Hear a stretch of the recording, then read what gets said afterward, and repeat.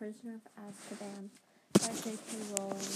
Read to you by Talon and illustrated by Jim Kay. Chapter 11, The Firebolt. Harry didn't have a very clear idea how he managed to get back into the Honeyduke cellar, through the tunnel and into the castle once more. All he knew was that the return trip seemed to take no time at all, and that he had hardly noticed what he was doing, because his head was still pounding with the conversation he had just heard. Why had nobody ever told him? Dumbledore, Hagrid, Mr. Weasley, Cornelius Fudge. Why hadn't anyone ever mentioned that the fact Harry's parents had died because their best friend had betrayed them? Ron and Hermione watched Harry nervously all through dinner, not daring to talk about what they'd overheard, because Percy was sitting close to them. When they went upstairs to the crowded common room, it was to find Fred and George had set off half a dozen dung bombs in a fit of the end-of-term high spirits. Harry, who didn't want Fred and George asking him whether he reached Hogsmeade or not, sneaking quietly up to the empty dormitory and headed straight for his bedside cabinet. He pushed his books aside and quickly found what he was looking for: a leather-bound photo album Hagrid had given him 2 years ago, which was full of wizard pictures of his mother and father. He sat down on his bed, drew the hangings around him, and started turning the pages, searching until he stopped on a picture of his parents' wedding day.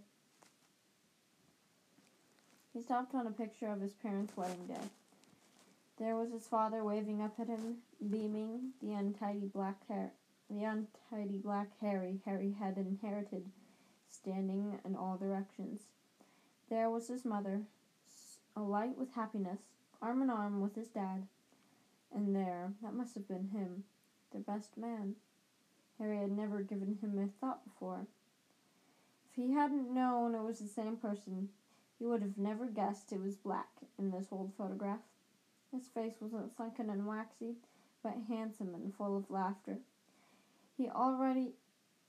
Had he already been working for Voldemort when this picture had been taken? Was he already planning the deaths of the two people next to him? Did he realize that he was facing 12 years in Azkaban? 12 years which would make him unrecognizable?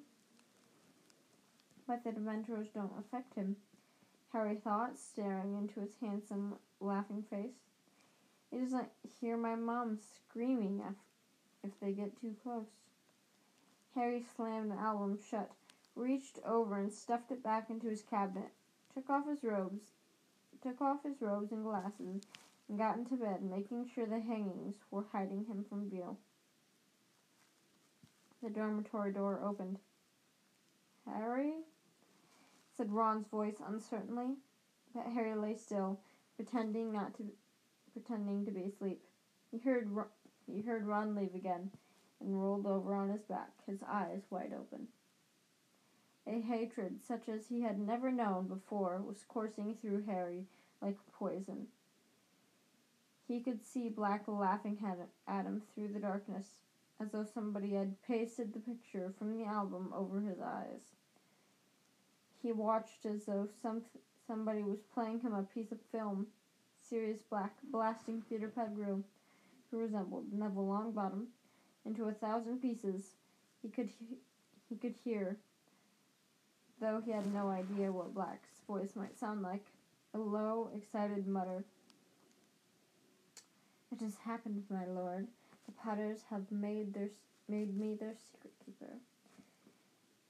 And then came another voice, laughing shrilly, as the same laugh that Harry heard inside his head whenever the Dementors drew near.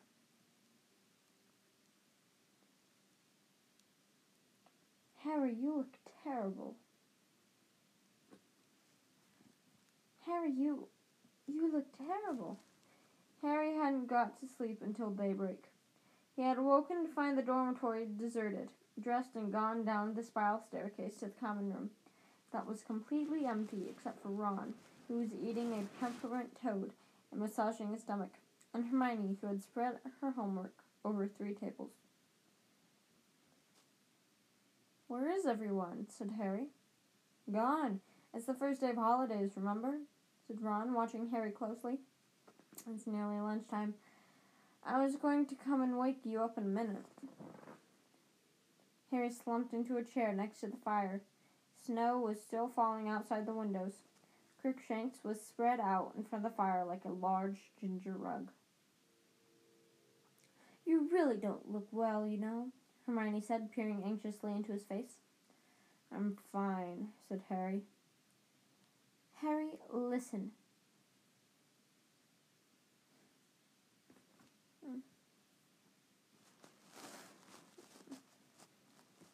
"I'm fine," said Harry. "Harry, listen," said Hermione, exchanging a look with Ron. "You must be really upset about what you heard yesterday, but the thing is, you mustn't go and do anything stupid." "Like what?" said Harry. "Like trying to go after Black," said Ron sharply.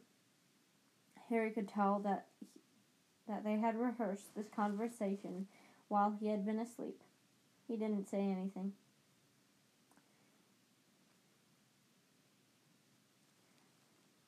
"You won't, will you? You won't, will you, Harry?" said Hermione. "Because Black's not worth dying for," said Ron. Harry looked at him. They didn't seem to understand at all. "Do you want to see and hear every time a Dementor gets too near to me?" Ron and Hermione shook their heads, looking apprehensive. "I can hear my mom screaming and pleading with Voldemort. And if you'd heard your mom screaming like that, just about to be killed, you wouldn't forget it in a hurry. And if you found out someone who's supposed to be a friend of hers betrayed her and sent Voldemort after her."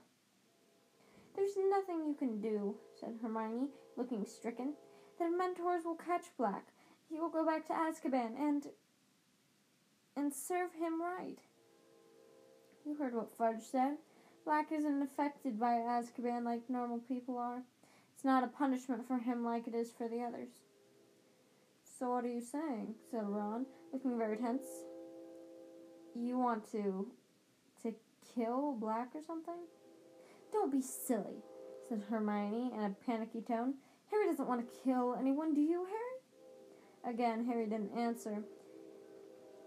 He didn't know what he wanted to do. All he knew was that the idea of doing nothing, while Black was at liberty, and almost more than he could stand. "Malfoy knows," he said abruptly. "Remember what he said to me in Potions? If it was me, I'd hunt him down myself. I'd want revenge." "You're going to take Malfoy's advice instead of ours?" said Ron furiously. Listen, you know what Pettigrew's mother got back after Black finished with him? Dad told me. The Order of Merlin, first class, and Pettigrew's finger in a box. That was the biggest bit of him they could find. Black's a madman, Harry, and he's dangerous." "Malfoy's dad must have told him," said Harry, ignoring Ron, who was right in Voldemort's inner circle. Say you know who, will you?" interjected Ron angrily. Of course, the Malfoys knew Black was working for Voldemort, and Malfoy'd love to see you blown into a million pieces like Pettigrew. Get a grip. Malfoy's just hoping you'll get yourself killed before he has to play you at Quidditch." "Harry, please," said Hermione, her eyes now shining with tears. "Please be sensible. Black did a terrible, terrible thing. But don't punish yourself in danger. That's what Black wants. Oh, Harry, you'd be playing right into Black's hands if you went looking for him. Your mom and dad wouldn't want you to get hurt, would they? They'd never want you to go looking for Black. I'll never know what they'd have wanted, because thanks to Black, I've never spoken to them, said Harry shortly. There was a silence, in which Crookshanks stretched luxuriously, flexing his claws. Ron's pocket quivered. Look, said Ron, obviously casting around for a change of subject. It's the holidays. It's nearly Christmas. Let's go down and see Hagrid. We haven't visited him for ages. No, said Hermione quickly. Harry isn't supposed to leave the castle, Ron. Yeah, let's go, said Harry, sitting up. And I can ask him how come he never mentioned Black when he told me all about my parents. Further discussion of Sirius Black plainly wasn't what Ron had in mind. Or we could have a game of chess, he said hastily, or gobstones. Percy left the set. No, let's visit Hagrid, said Harry firmly. So they got their cloaks from the dormitories and set off through the portrait hole. Stand and fight, you yellow-bellied mongrels! Down through the empty castle and out through the oak front doors. They made their way slowly down the lawn, making a shallow trench in the glittering, powdery snow, their socks and hems of their cloaks soaked and freezing. The Forbidden Forest looked as though it had been enchanted, each tree smattered with silver, and Hagrid's cabin looked like an iced cake. Ron knocked, but there was no answer. He's not out, is he? Said Hermione, who was shivering under her cloak. Ron had his ear to the door. There's a weird noise, he said. Listen, is that Fang? Harry and Hermione put their ears to the door, too. From inside the cabin came a series of low, throbbing moans. I think we'd better go and get someone, said Ron nervously. Hagrid? Harry called, thumping the door. Hagrid, are you in there? There was a sound of heavy footsteps. Then the door creaked open. Hagrid stood there, his eyes red and swollen, tears splashing down the front of his leather waistcoat. You've heard, he bellowed and flung himself onto Harry's neck. Hagrid, being at least twice the size of a normal man, was no laughing matter. Harry, about to collapse under Hagrid's weight, was rescued by Ron and Hermione, who each seized Hagrid's underarm and heaved him. Harry helping back into the cabin. Hagrid allowed himself to be steered into a chair and slumped over the table, sobbing uncontrollably, his face glazed with tears which dripped down into his tangled beard. Hagrid, what is it? Said Hermione, aghast. Harry spotted an official-looking letter lying open on the table. What's this, Hagrid? Hagrid's sobs redoubled, and he shoved the letter towards Harry, who picked it up and read aloud. Dear Mr. Hagrid, further to our inquiry into the attack by a hippogriff on the students in your class, we have accepted the assurances of Professor Dumbledore that you bear no responsibility for the regrettable incident. Well, that's okay then, Hagrid, said Ron, clapping Hagrid on the shoulder. But Hagrid continued to sob and waved one of his gigantic hands, inviting Harry to read on. However, we must register our concern about the hippogriff in question. We have decided to uphold the official complaint of Lucius Malfoy, and this matter will therefore be taken to the Committee for the Disposal of Dangerous Creatures. The hearing will take place on April 20th, and we ask you to present yourself and your hippogriff at the Committee's offices in London on that date. In the meantime, the hippogriff should be kept tethered and isolated. yours in fellowship. There followed a list of school governors. "Ooh," said Ron. "But you said Buckbeak isn't a bad hippogriff, Hagrid." "But you said Buckbeak isn't a bad hippogriff, Hagrid. I bet he'll get off." "Yeah, you don't know them gargoyles at the Committee for Disposal of Dangerous Creatures," choked Hagrid, wiping his eyes on his sleeve. They've got it in for interesting creatures." A sudden sound from the corner of Hagrid's cabin made Harry, Ron, and Hermione whip around. Buckbeak the hippogriff was lying in the corner, chomping on something that was oozing blood all over the floor. "I couldn't leave him tied up out there in the snow," choked Hagrid, "all on his own. At Christmas." Harry, Ron, and Hermione looked at each other.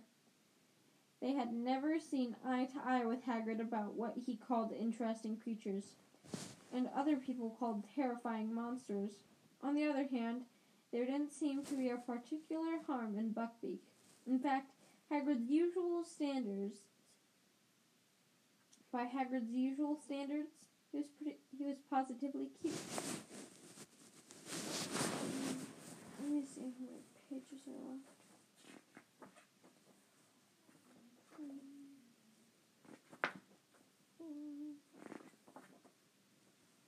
Okay, a lot more read.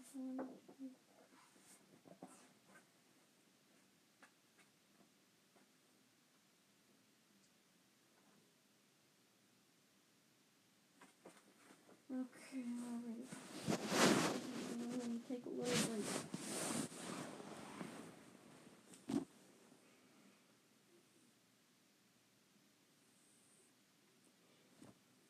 You read that part? Okay. Harry, Ron, and Hermione looked at each other. They had never seen eye to eye with Hagrid about what he called interesting creatures, and other people called terrifying monsters. On the other hand, there didn't seem to be any particular harm in Buckbeak. In fact, by Hagrid's usual standards, he was positively cute. "You have to put up a good, strong defense, Hagrid," said Hermione, sitting down and laying a hand on Hagrid's massive forearm. "I'm sure you can prove Buckbeak is safe." "Won't make no difference," sobbed Hagrid. Them disposal devils. They're all in Lucius Malfoy's pocket. Scared of him. And if I lose the case, Buckbeak..."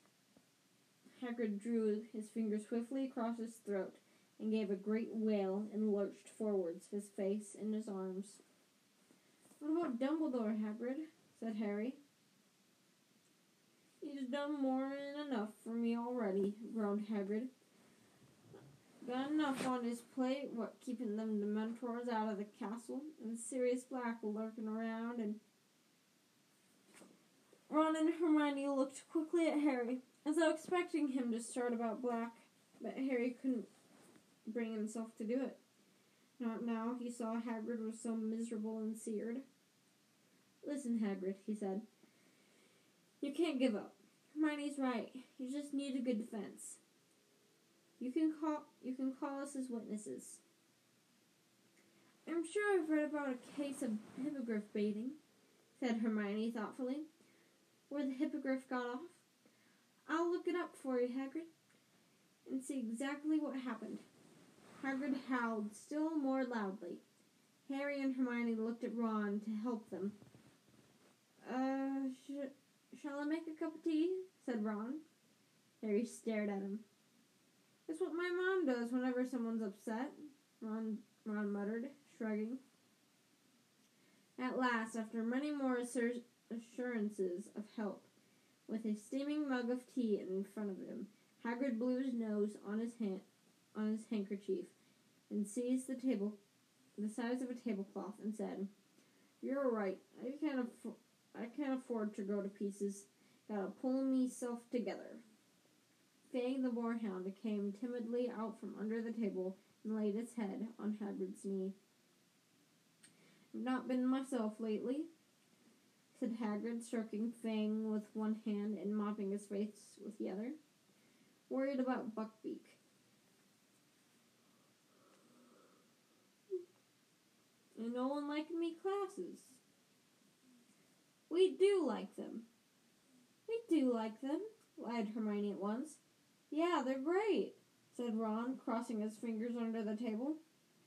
How are the flabberworms?" "Dead," said Hagrid gloomily. "Too much lettuce." "Oh, no," said Ron, his lip twitching. "And them Dementors make me feel ruddy terrible and all," said Hagrid, with a sudden shudder. "Gotta walk past them every time I want a drink in the 3 broomsticks. It's like being back in Azkaban." He fell silent, gulping his tea. Harry, Ron, and Hermione watched him breathlessly. They had never heard Hagrid talk about his brief spell in Azkaban before.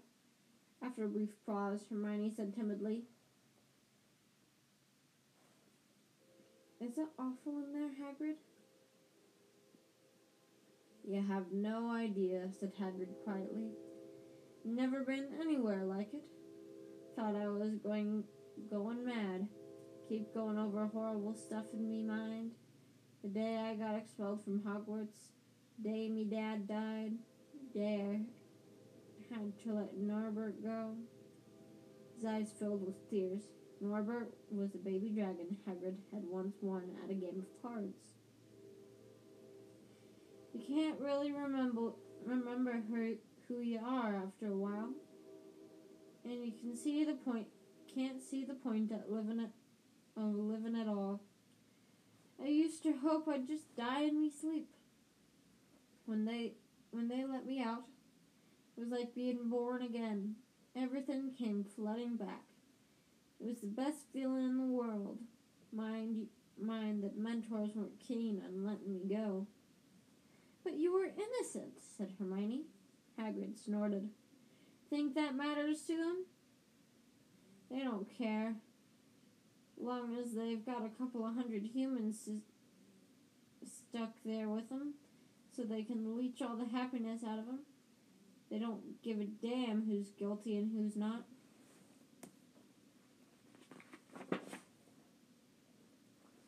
I'm going to take a little break here. And we are back.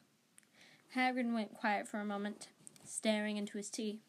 Then he said quietly, "Thought of just letting Buckbeak go, trying to make him fly away. But how do you explain to a hippogriff it's got to go into hiding? And I'm scared of breaking the law." He looked up at them, tears leaking down his face again. "I don't ever want to go back to Azkaban." The trip to Hagrid's, though far from fun, had nevertheless had an effect on Ron and Hermione. Had the effect Ron and Hermione had hoped. Harry had no means forgotten about Black. He couldn't brood constantly on revenge if he wanted.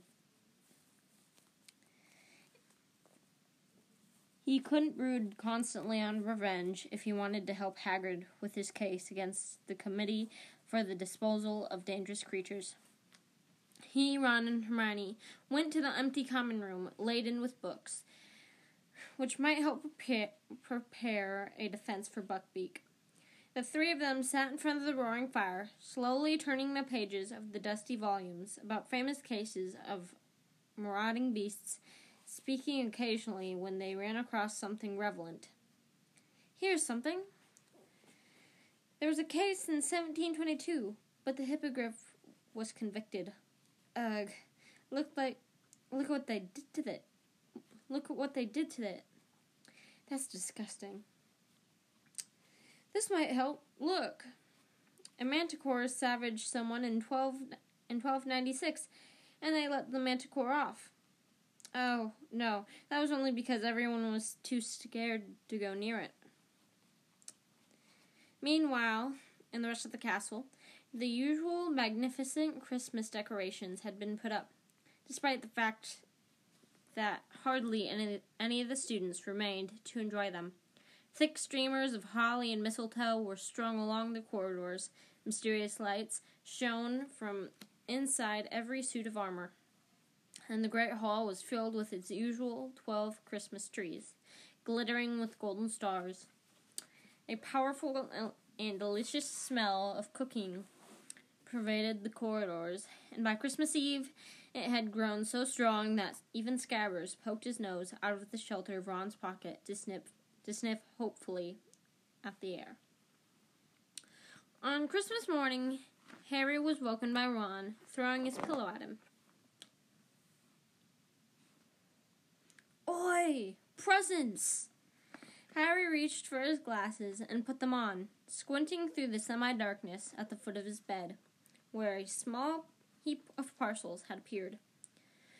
Ron was already ripping the paper off his own presents. "Another jumper from Mum. Maroon gun. See if you've got one." Mrs. Weasley had sent him a scarlet jumper with a Gryffindor lion knitted on the front. Also a dozen home-baked mince pies, some Christmas cake, and a box of nut brittle. As he moved all these things aside, he saw a long, thin package lying underneath. "What's that?" said Ron, looking over, a freshly unwrapped pair of maroon socks in his hand. "Don't know." Harry ripped the parcel open and gasped. A magnificent, gleaming broomstick rolled out onto his bedspread. Ron dropped his socks and jumped off his bed for a closer look. "I don't believe it," he said hoarsely. It was a firebolt, identical to the dream broom Harry had gone to see every day in Diagon Alley. Its handle glittered as he picked it up. He could feel it vibrating and let go. It hung in midair, unsupported, at exactly the right height for him to mount it. His eyes moved from the golden registration number at the top of the handle right down to the perfectly smooth, streamlined birch twigs that made up the tail. "Who sent it to you?" said Ron in a hushed voice. "Look and see if there's a card," said Harry. Ron ripped apart the firebolt's wrappings. "Nothing! Blimey, who spent that much on you?" "Well," said Harry, feeling very stunned, "I'm betting it wasn't the Dursleys." "I bet it was Dumbledore," said Ron, now walking around and round the firebolt, taking in every glorious inch. "He sent you the invisibility cloak anonymously." "That was my dad's, though," said Harry. "Dumbledore was just passing it on to me."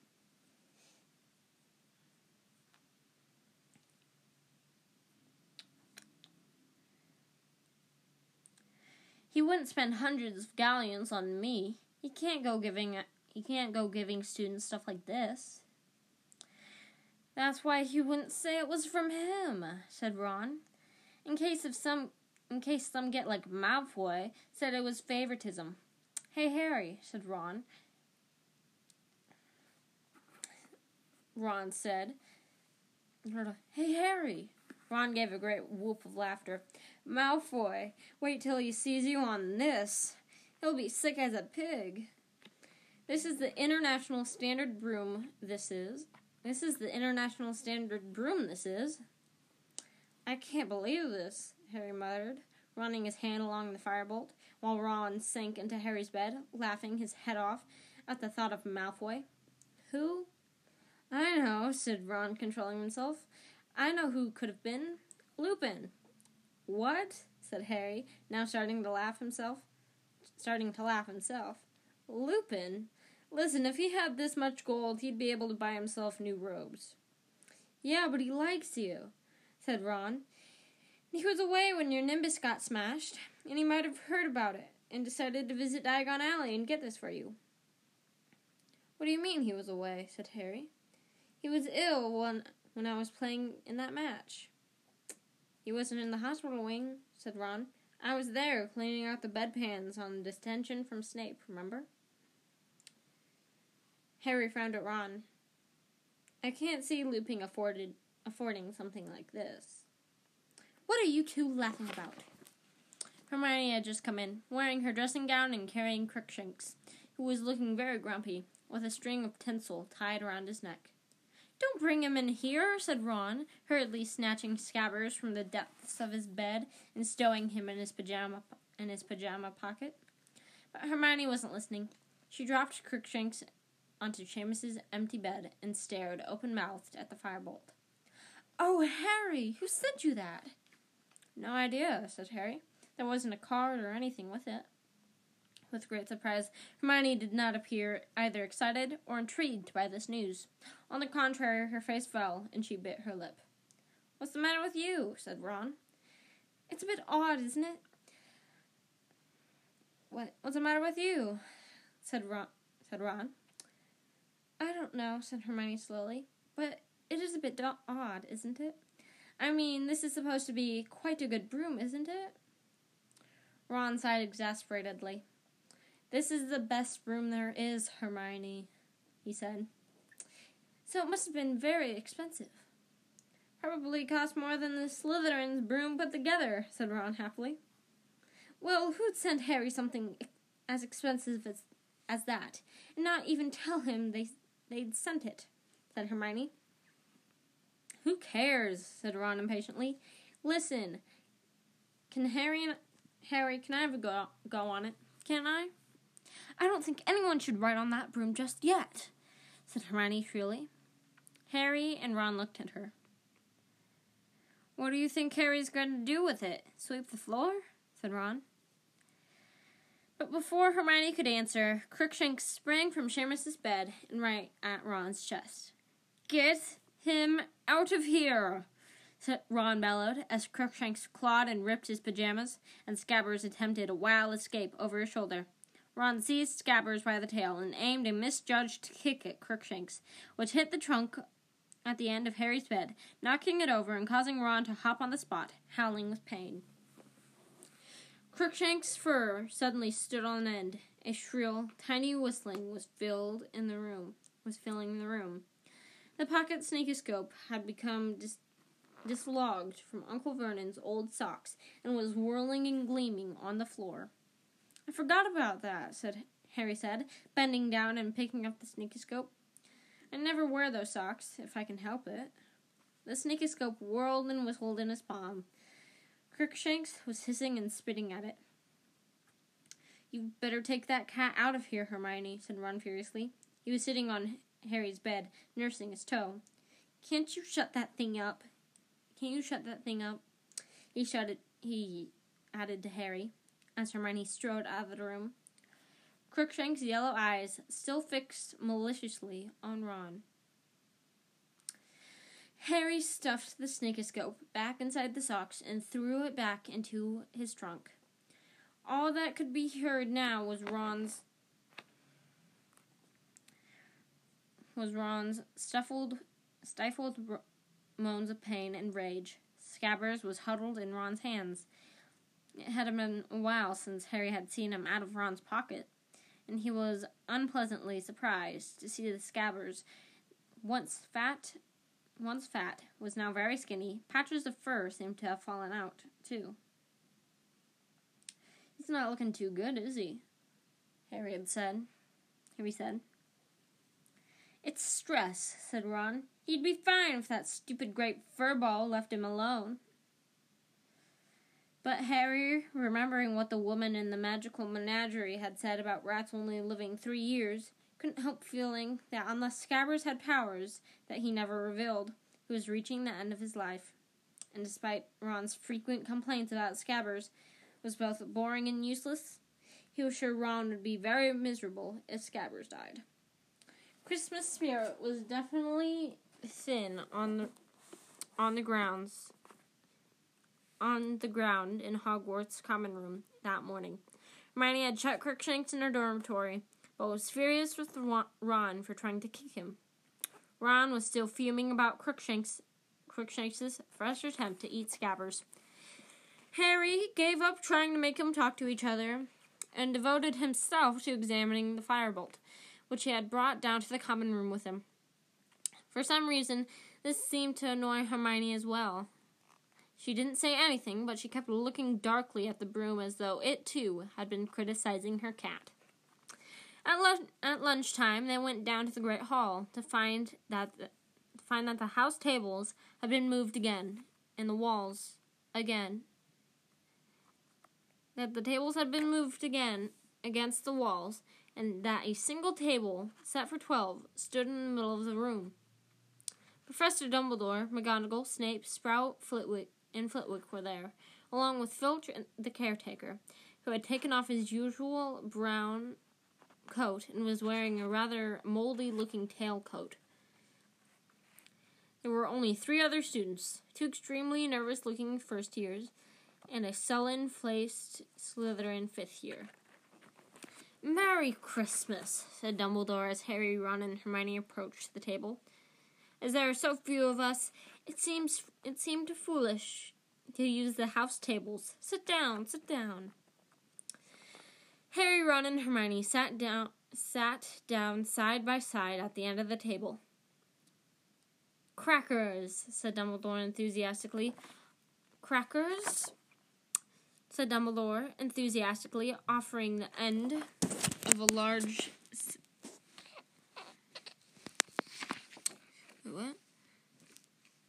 Offering the end of a large silver one to Snape. What? Crackers? What? What in the world? Crackers? Maybe he means like firecrackers? I don't know. "Crackers," said Dumbledore, enthusiastic. "Crackers! Wait, how do I say this?" "Crackers," said Dumbledore enthusiastically, offering the end of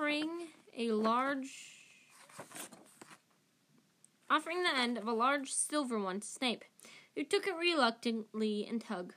With a bang like a gunshot, the cracker flew apart to reveal a large pointed witch's hat, topped with a stuffed vulture.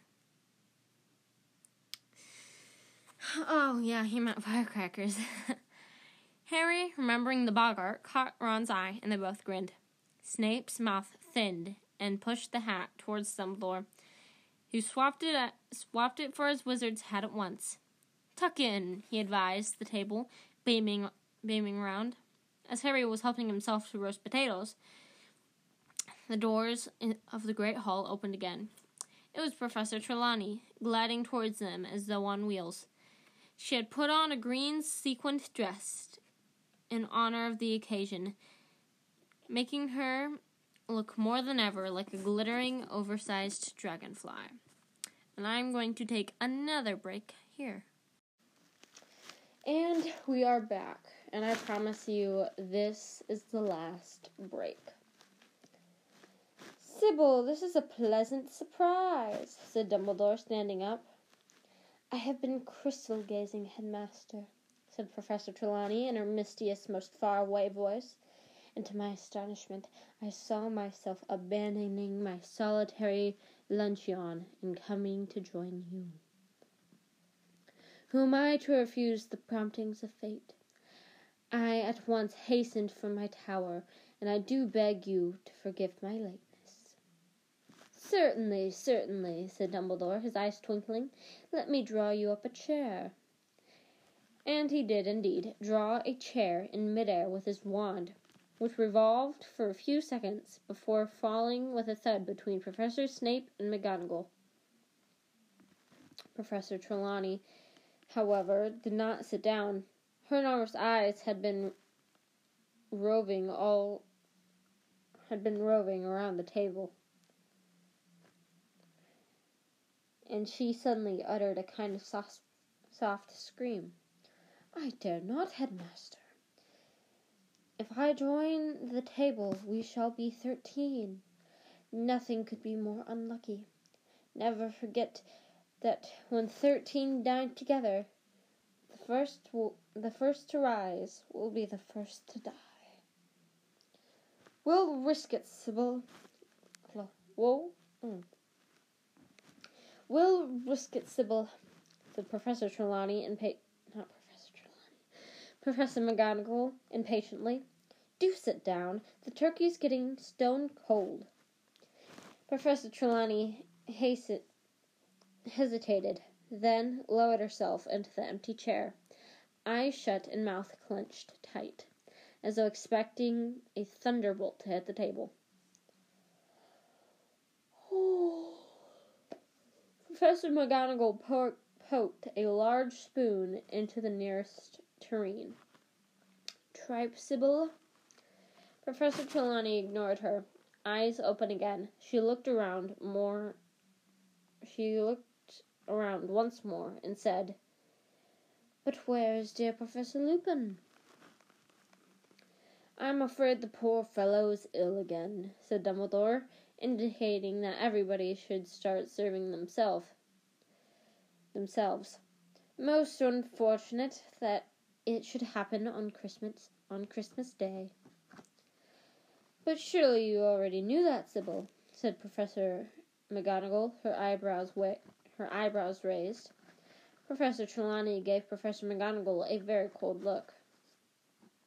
Certainly I knew Minerva, she said quietly, but one does not parade the fact that one is all-knowing. I frequently act as though I am not possessed of the inner eye, so as not to make others nervous.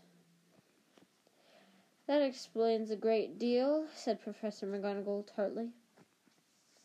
Professor Trelawney's voice suddenly became a good deal less misty.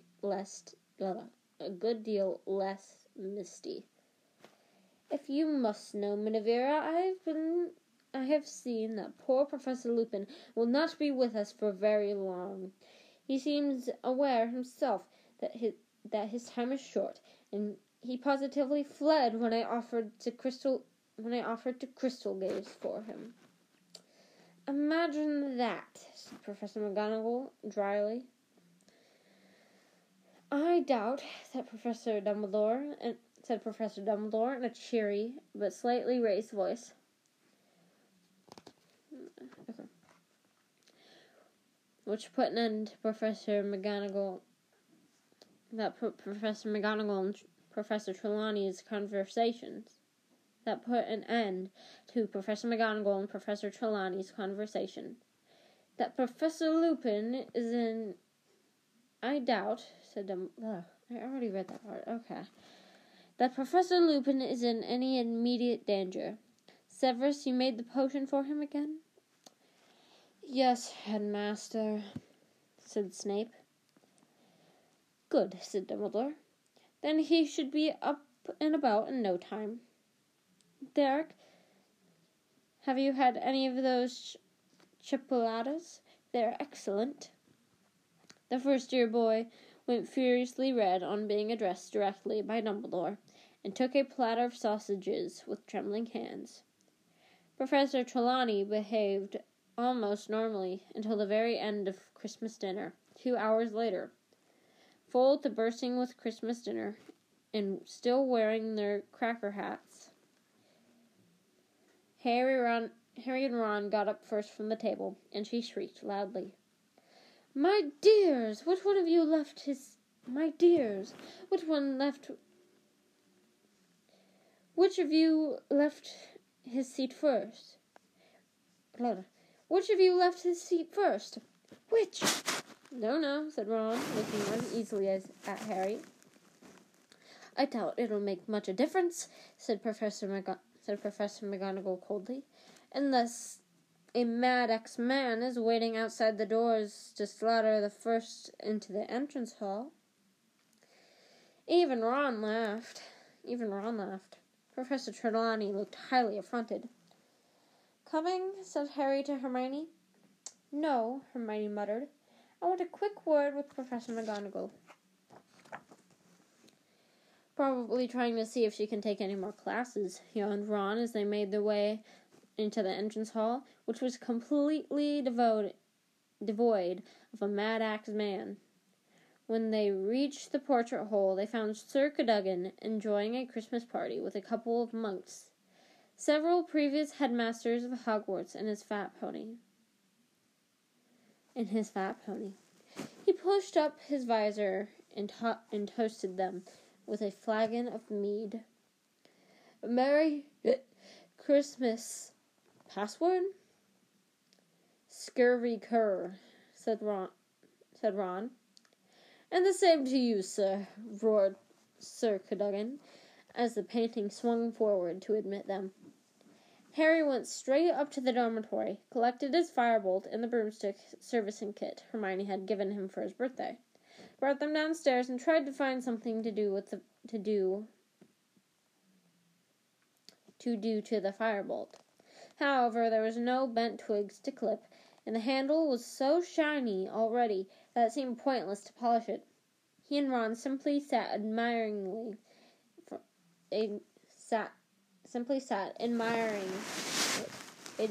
it from every angle, until the portrait hole opened, and Hermione came in, accompanied by Professor McGonagall.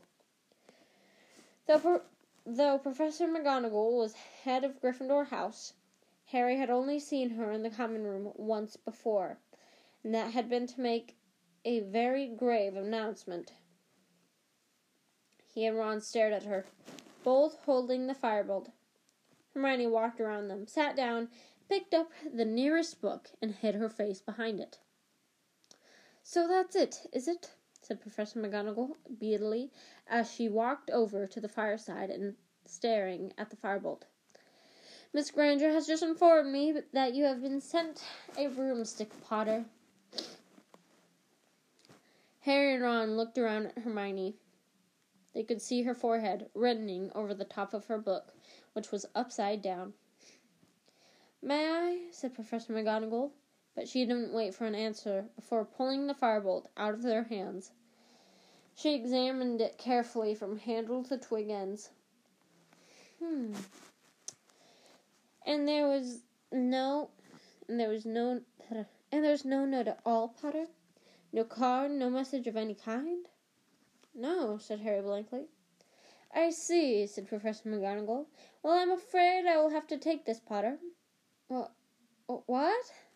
said Harry, scrambling to his feet. "Why?" It needs to be checked. It will need to be checked for jinxes," said Professor McGonagall. "Of course, I'm no expert, but I dare say Madam Hooch and Professor Flitwick will strip it down." "Strip it down?" repeated Ron, as though Professor McGonagall was mad. "It shouldn't take more than a few weeks," said Professor McGonagall. "You will have it back if we are sure it is jinx-free." "There's nothing wrong with it," said Harry, his voice shaking slightly. "Honestly, Professor." "You can't know that, Potter," said Professor McGonagall quite kindly.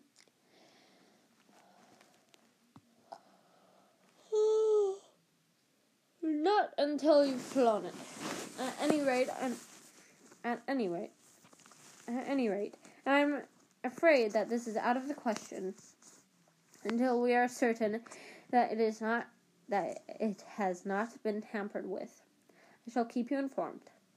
Professor McGonagall turned on her heel and carried the firebolt out of the portrait hole, which closed behind her. Harry stood staring after her. The tin of high-finished polish was still clutched in his hands. Ron, however, rounded on Hermione. What did you go running to McGonagall for?" Hermione threw her book aside. She was still pink in the face, but stood up and faced Ron definitely. "Because I thought, and Professor McGonagall agrees with me, that the broom was probably sent to Harry by Sirius Black."